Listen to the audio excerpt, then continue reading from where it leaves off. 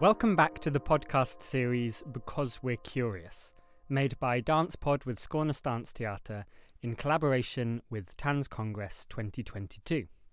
I'm Kit, a dancer in the ensemble of Skånes Dansteater. If you're listening in order, and don't worry if you aren't, then you'll have heard my fellow dancer and podcast partner Samuel introduce the subject of curiosity and chat to Leila Diallo about cultivating curiosity outside of dance, meeting and sharing spaces with people, repeating and sustaining curiosity, and the many phases of it across a career, curiosity and expertise, building frameworks to have a healthy creative practice, and the importance of extending and practicing your awareness and listening to the world around you. Next up, I'm chatting to Paulina Pawłowik, a dancer and teacher, and also a master's student in psychology. She graduated as a dancer in 2019 and is forging a path for herself as a freelance performer and the creator and teacher of her online Feel Good dance program. She's performing at TansCongress 2022 with Unusual Symptoms in the work Harmonia by Adrienne Hod. In this interview, Paulina speaks to me about breaking habits and exploring the everyday functionality of movement and everything that the body is capable of. She tells me about finding curiosity in the different bodies of others and being curious within the context of a choreographer's vision. Paulina also looks at dance as a way to improve well-being and talks about refocusing the mind away from negativity and self-criticism. I hope you enjoy listening.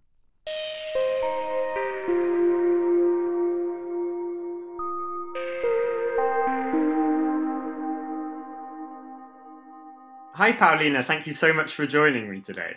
Thank you for having me. That's amazing. Super excited. We like, when we do an interview, to just begin with some silly warm-up questions, just to get used to the context and talking. So cool. I think we should begin like that. So, do you have any pre-show rituals that you do before going on stage? Oh, that's a good one. So what I always do is I do plank just to get the whole body in one piece all together and really warm up.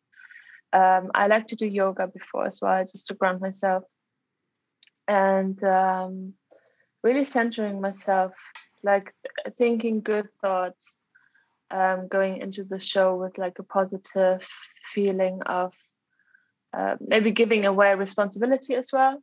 That it's not all on me, but also that it might be, that it might come to me as well. That it's not all I have to give everything and it's all on me. It's also letting go a bit and saying, okay, maybe I move through something else, or I'm inspired by someone else on stage. Or, but really this grounding and centering myself before a show is really important for me. That's super nice. I love this thing about giving away responsibility. Yeah, because I really felt even maybe in this process we did now with Harmonia or with Unusual Symptoms, because it's all improvised. Oh well, it's a set improvisation. It's like a score in a way, but often you think, oh my God, I have to produce amazing stuff now and I have to give everything and I have to shine and I have to, so much pressure.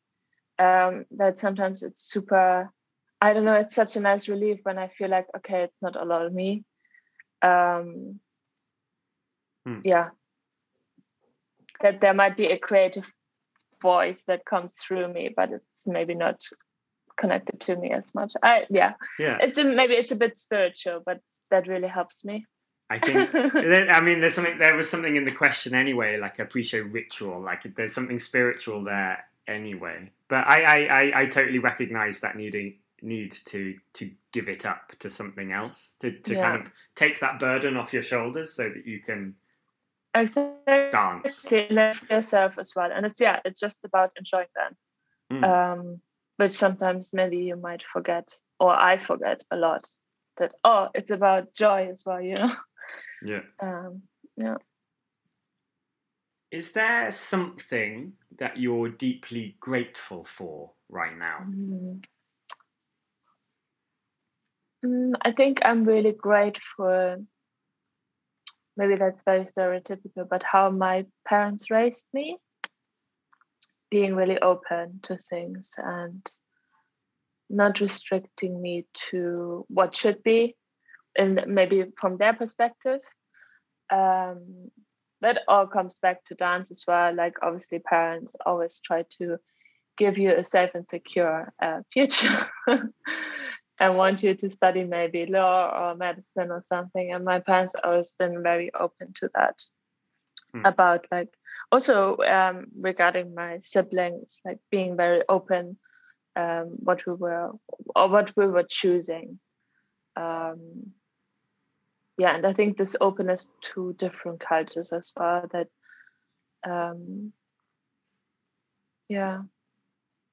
that I don't have much prejudice, which I'm really grateful for. And I think that's all just comes back to my childhood. So I thought that perhaps instead of me introducing you, you might like to introduce yourself in your own words, like who you are, what you do, this kind of thing. So I'm originally from Germany, but I live in London currently. Yeah, about myself. So I studied at Northern School of Contemporary Dance, did my bachelor's degree there in Leeds, that's in the north of England. And then I went to do my master's degree with them as well. And that was connected to apprenticeship with Kantuko Dance Company in London. That's basically the step how I moved to London. Since then, I've been working a lot of like freelance projects. I've been teaching. I'm currently working for Kantuko as a teaching artist. Yeah, teaching workshops. We perform for them, which is really amazing. And then during COVID, I was teaching on program. It was like called Feel Good program. It was really about like, making people feel better during COVID through movement as well, to keep that balance alive, between body and mind. And that actually leads me to that I'm still studying. I'm doing an MA in psychology at Northumbria University in Newcastle. And it really gives me that extra to the dance. So I found it super, super interesting to see the connections between body and mind. And that might be something I want to look into more. I'm dancing with Unusual Symptoms from Bremen in Germany at the moment. And we're going to perform in Mainz in June, which I'm super excited to do. It's like lots of little bits and bobs, but that's me. So it can feel, I think, like a bit of an impossible leap to go from training as a dancer to working as a dancer. And I don't know if you have any reflections on how you made that jump or what it felt like to make that jump. It's, for example, one of those things I really appreciate being a dance artist now, like coming back from training, is that your voice is definitely more appreciated and acknowledged. So as a student, I always felt like, they put something on me and I have to do it like they want to, like choreographers or even the teachers, or, like to just really build your skill set. I'm like looking back to it now, I know, okay, this is to build my skill set and I have to do these things. I might not want to, but it will definitely help me in the end. And now as a dance artist, having that freedom and and also never stop learning. Like, because I think when you come out of university, you think like, oh, I have it all now. It's all in my baggage. It's all, I have it all in my rucksack. I'm prepared to do anything. And that's not it. Like, I think throughout all these different projects I did, I learned so much more. And I'm still learning and exploring my body and my skill set and widening my interest as well. So, yeah, also knowing that it doesn't stop, you don't stop learning. So that's one of the really important things. Now, if we were to zoom forward to the present day, how would you describe the point where you are artistically right now? Because I know you're a performer, you also teach, and you work in different kind of contexts and places. But how do you yourself characterize what you do these days? I think I really took on autonomy of what I'm doing. So I think like when you're a dancer, sometimes it's very driven by like commissions of the company or the rep you have to perform. Whereas I really see myself now as that I can choose what I want to do. I can do like the whole range, but I really pick, okay, this might be good and interesting for me. This might lead me into that direction. I don't know, this could be something I can develop more. And this is maybe not so much, like really kind of navigating my career and what's healthy, but also super interesting and might be point of development. So I see myself maybe as an explorer still. So navigating myself through this business kind of what it can be and what it can't. So also seeing what projects might come up. Different ways of performing, for example, or different ways of teaching. Are there any particular highlights from your experience as a dancer that have maybe propelled you to where you are today? So one of my milestones was when I was performing with Kanjuku in the Royal Opera House in London. That was when we performed The Lost Thing. It was like an opera for families. It was like a Christmas opera, and it was a collaboration of musicians with disabilities, of actors with disabilities, and a mixed abled company, which was Kanjuku. And I think that collaboration also really directed me into a certain way or like in a certain interest, because that was like just wow.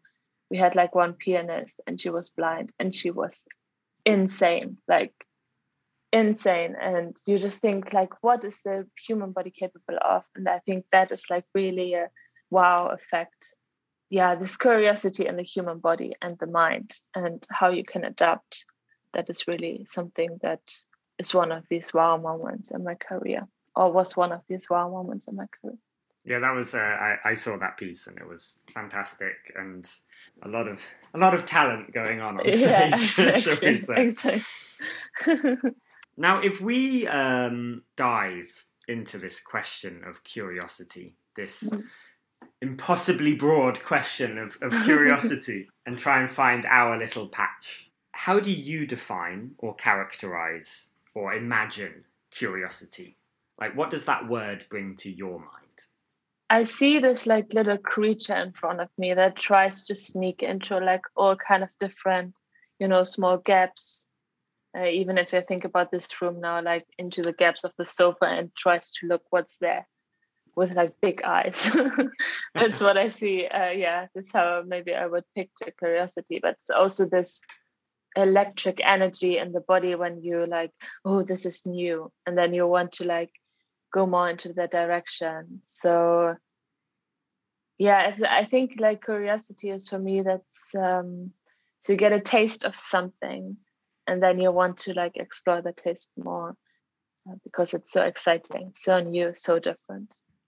So there's really this sense of scouting, of noticing, exploring, yes. Being super aware, like taking everything in that moment that you sense, not just in the body, but also like, when you're reflecting on something, oh, wow, that is cool, that is different, that is new.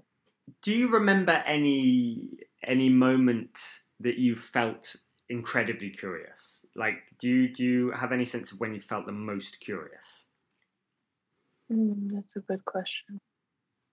I think like in this process now we had with Adrian Hott for Harmonia, she is quite provocative in not only what she basically presents to the audience, but also quite provocative with her dances. So we did this like 2-hour, 3-hour improvisations with tasks that are sometimes, a bit crazy, a bit ridiculous.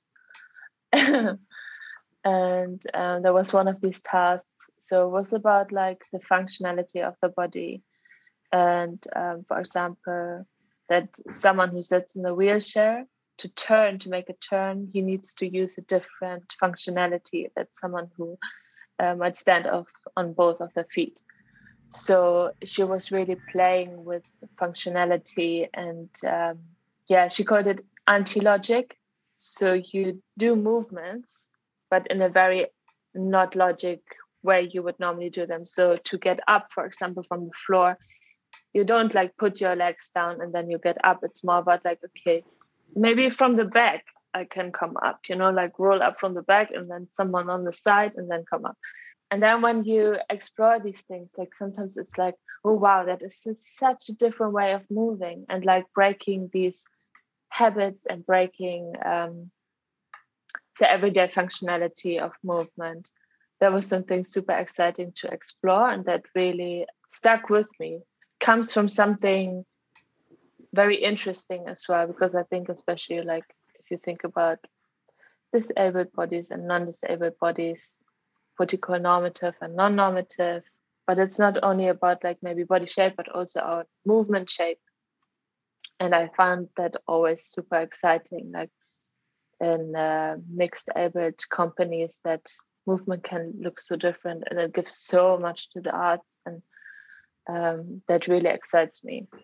Seeing again what's possible, like what is the human body capable of. And how else can the human body move that we haven't thought of or embedded in our tradition of what dancing is? Like what else can we bring in? And so you mentioned that you did these like 2 to 3 hour long improvisations for this creation. How was it to approach that? Like, how did you approach doing a 3 hour improvisation? See, she was really also curious in this process of like, okay, the first layer is a superficial layer, the thing you think of first, and then you go deeper. And I really understood that process and understood the way she wanted to approach things, and that it's from a deeper level under all these layers. So because I really like long improvisation as well, because it gets you to a place where you're just not thinking as much anymore, but like really diving under the surface and like going through the mud really. And seeing what's there to exhausting the exercise. Yeah, it is this curiosity, because I'm also curious, okay, what's going to be revealed today? And that really helps. And I learned a lot in that process, also about my body, which was beautiful. Were there, I mean, you just gave an example of a question that you were asking during the improvisation. Were there other questions that came up for you throughout this process? Because some people frame curiosity as questions. For me, sometimes it's like even sometimes in the piece, because there is like a durational part in the piece where we do like also have one like kind of score or exercise. And sometimes I'm just thinking, okay, what else can I do? Okay, I did this before now. It's repeating, but what else is there? What different ways are there? I want to find something new. I think that's super important. I did that before. I want to do something else, new, different. But within the task, not like getting out of it, but like, I'm repeating myself now. So what else is there? Yeah, I think sometimes those kind of the simpler questions can give the most complex answers, or can be platforms to go further and deeper. Also, maybe that persistent questioning. If you just keep exactly. asking It's like nagging. Yeah, it's like nagging in your head. It's like always becoming pain. Yeah. So you just mentioned the idea that you were questioning, but that you and looking for new things, but having to do that within the context of what was appropriate for the choreography. You know, we're both dancers, and often we have to find avenues for our curiosity within the context of someone else's vision, a choreographer's vision. So I'm wondering how you see that. How do you find that within perhaps Harmonia you have avenues for your own curiosity to explore, or are you exploring the choreographer's curiosity? I think maybe in the beginning, when you get into a new process, it's really about like maybe the choreographer's curiosity and like finding out for themselves what's interesting for them. And then it becomes more of a curiosity for me. Okay, what can that be? But also, what I like about working in a commissioned work or work by someone else is that there are things you mightn't think of. So these tasks we did, I would never have thought of. And then that helps me to explore that more, or like build my curiosity around that more.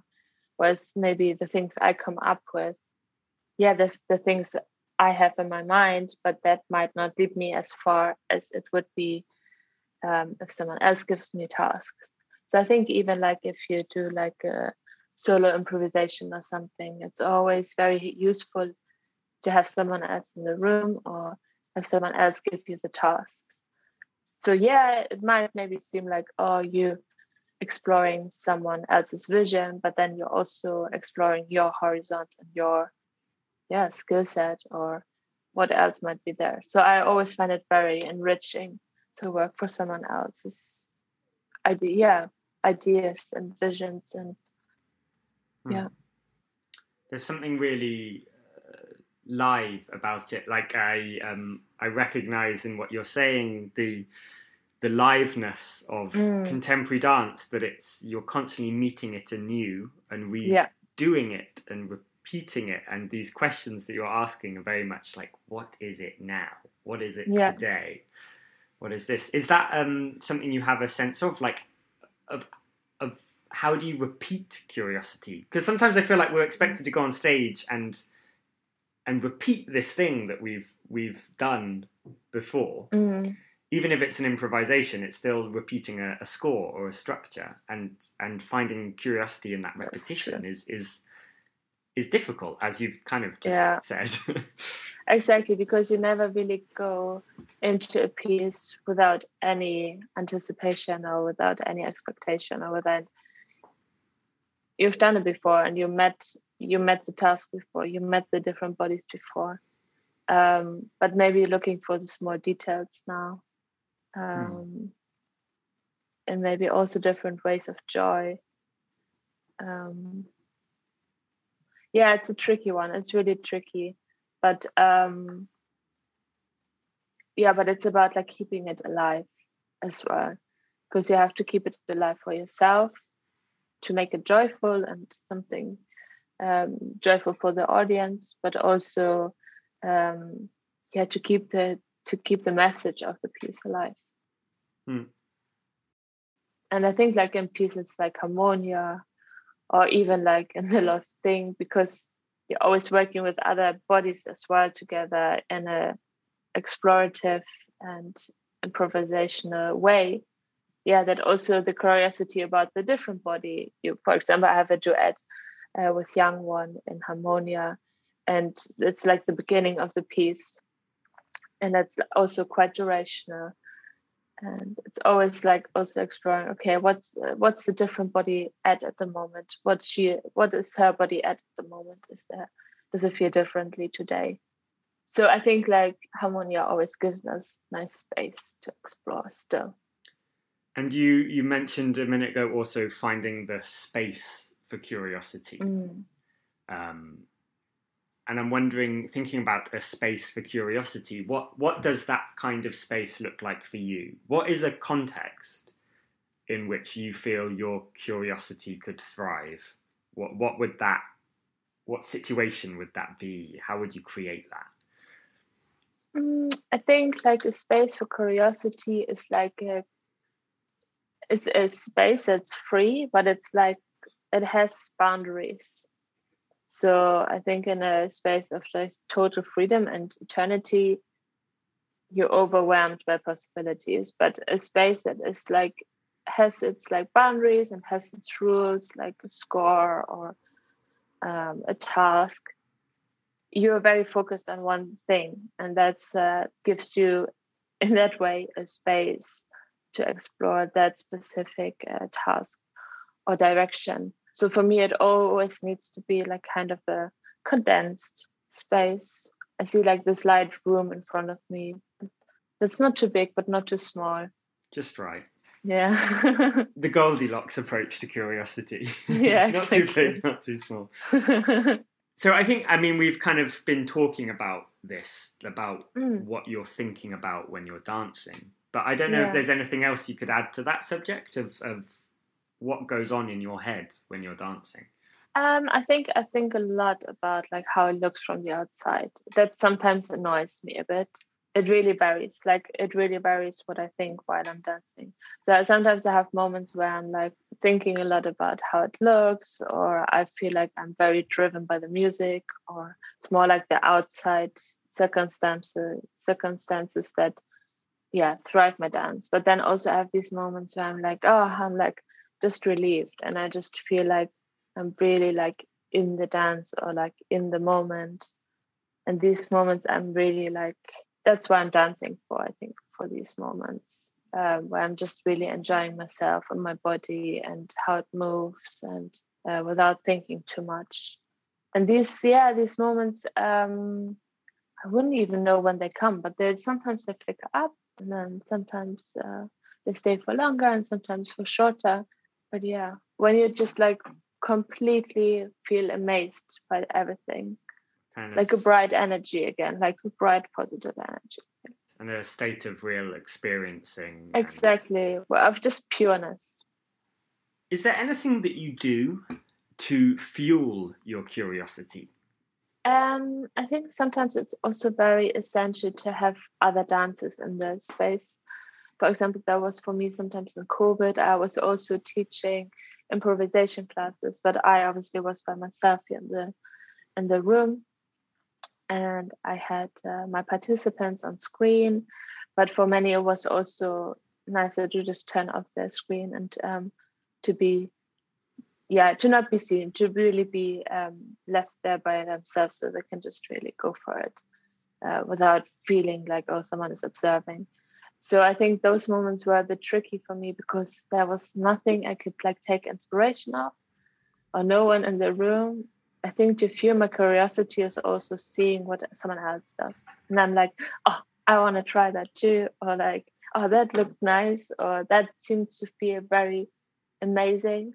I think those moments when I'm with other dancers in the space, I take it in. Like I really take in what they're doing and what their bodies are performing and exploring and experiencing. So I can think of one way in which you're perhaps feeding your curiosity, which is that you're currently studying a master's in psychology. Before I ask more about that, I'm just wondering, how did that come about? When did you begin that, and why? So I started that last July. So it's been almost a year now. It's a 2-year program, and I study it like on the side part-time. So so I can do both, like to keep continuing my dance career and also study the MA. So during COVID, I was teaching these daily classes, online classes, and they were really based on how can I provide something that really stabilizes people in a way through movement.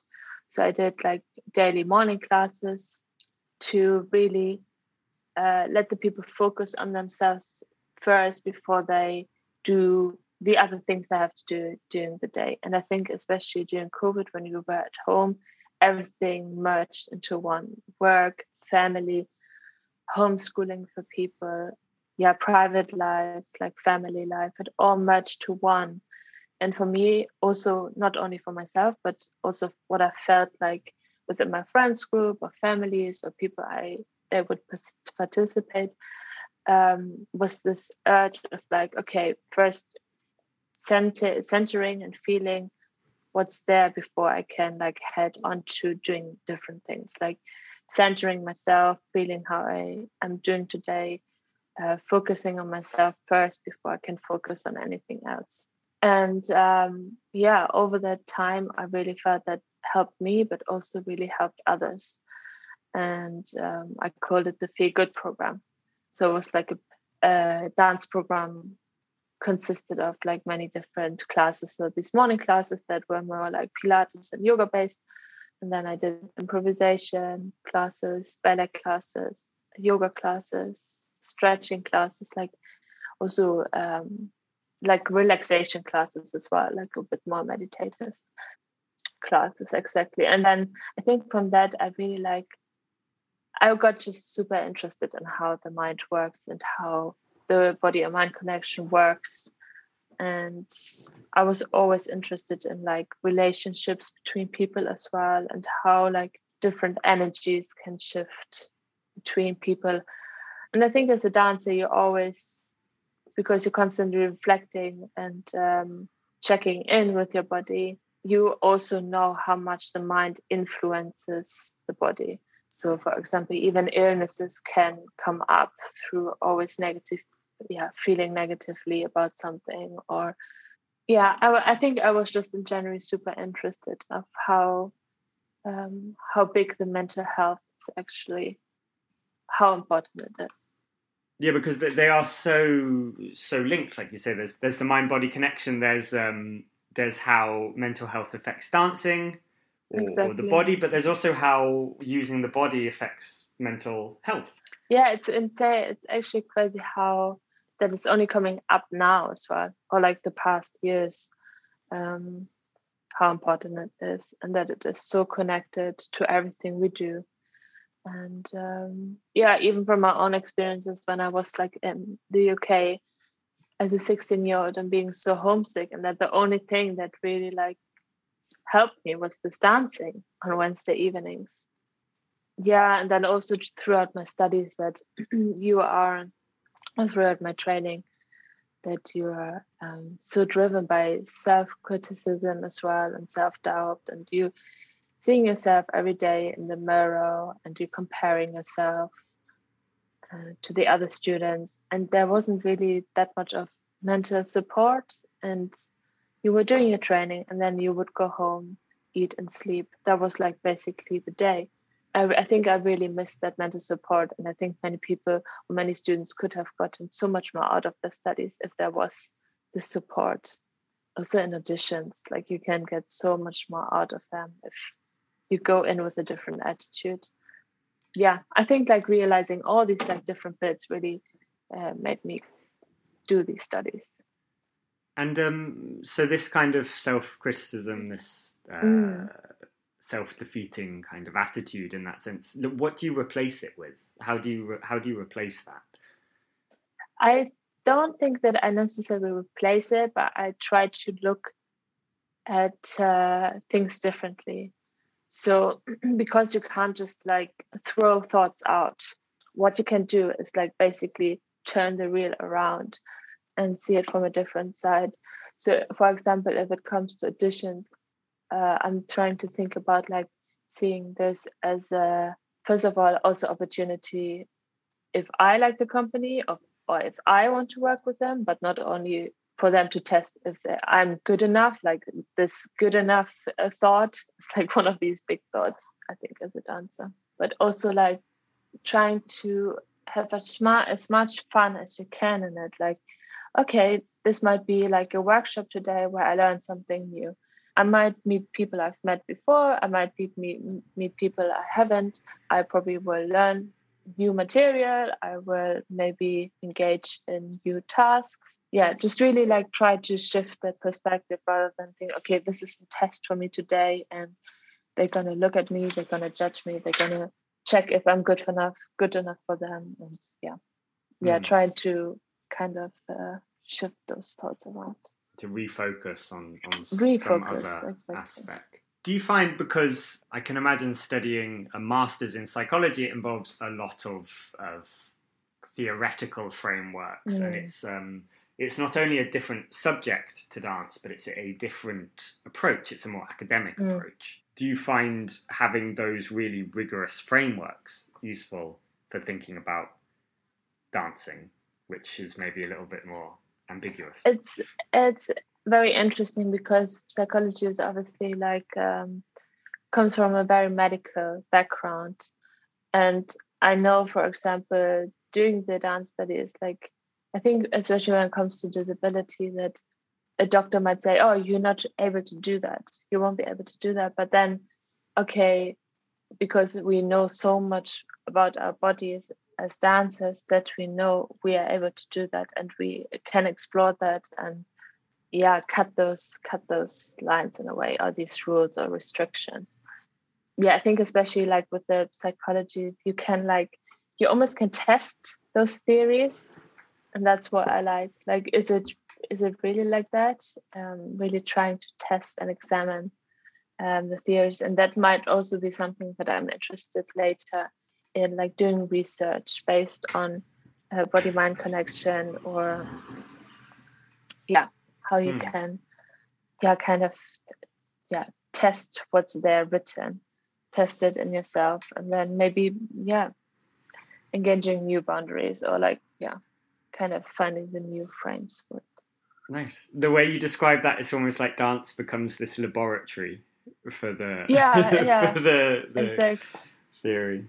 You also mentioned with regards to disability and the sense of sort of being limited by that medical lens being put on the dancing. I just know from working with disabled colleagues that that's been something they've really had to resist, like to replace that medical model with, I guess, the social model of disability, and sort of understanding the way that it's more in relation to society than it is in relation to any kind of medical condition or anything like that. Definitely.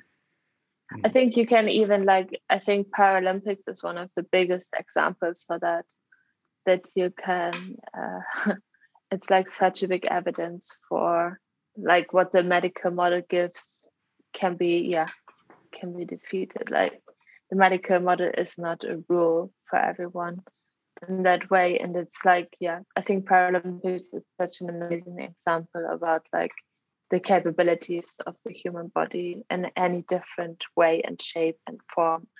And I think as a disabled artist especially, so many like prejudice, but like almost like pre-assumptions been made around you, and then you look at them and think like, that's not the way it is, don't put this in front of me and shut me down in that way. So, and I think it's also a cultural thing. Like in some cultures, it's really something still very, very big and very restrictive, restricting thing. And then in the UK, for example, I feel like it's already much wider and open, and people are curious and interested. And so it becomes more and more a thing. But then on the other hand, it shouldn't be a thing.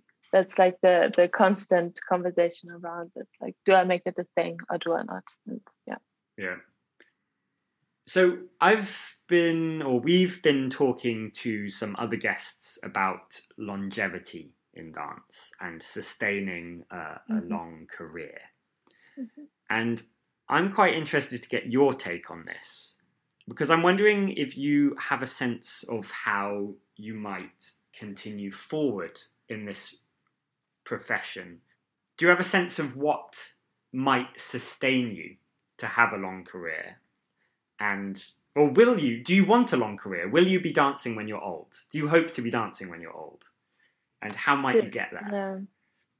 That's a super interesting question, because I'm questioning myself sometimes as well.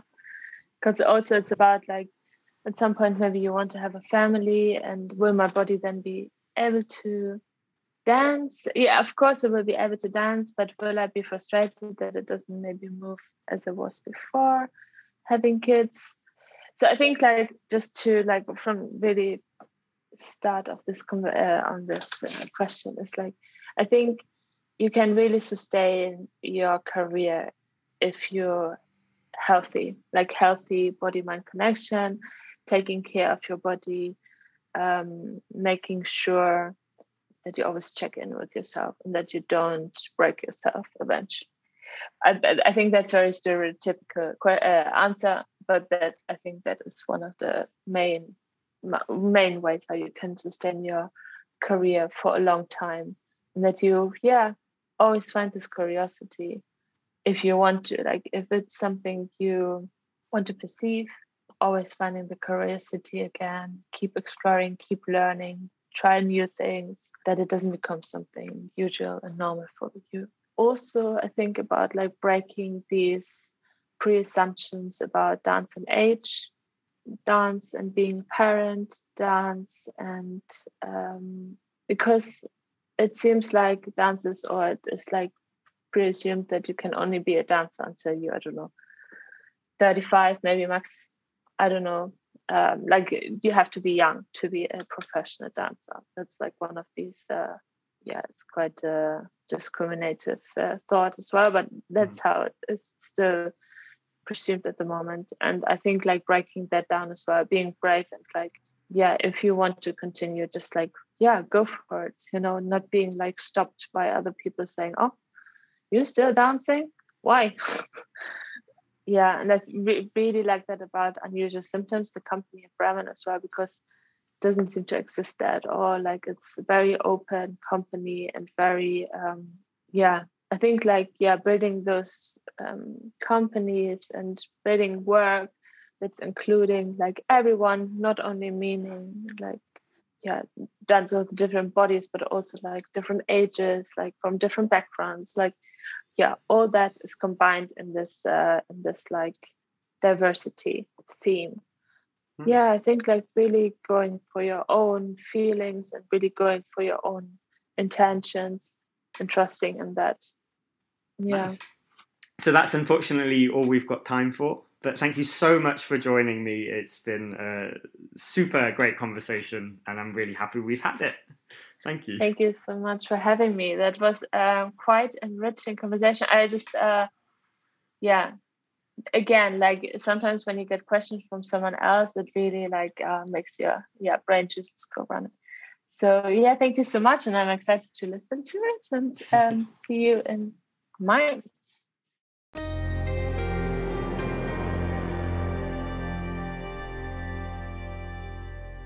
I could identify with a lot of what Paulina said, being that I, like her, primarily dance in works by other people and allow that to feed my curiosity. I always felt there was a spiritual heart to how she works. I recognise in Paulina a desire to find her centre and to move outwards from it, to find a place of stability and belonging in herself from which to explore the often chaotic and destabilising contemporary dance industry. And a desire to find a centre in order to give over responsibility and just dance. She also really looks outside of herself at what others are doing in order to inspire and feed her own practices. In the next interview, Samuel will be speaking to Hilda Ingeborg Sandvold. Like Paulina, Hilda finds inspiration working as a dancer for others, though Hilda also has a very established independent choreographic practice. Hilda talks about being a sensation seeker and diving into effortful doing in order to fuel curiosity. This interview was a collaboration between Tanzkongress 2022 and DancePod with Skåne Stansteater. You can find more of our episodes on our website, www.skånestansteater.se, and on all normal podcast platforms.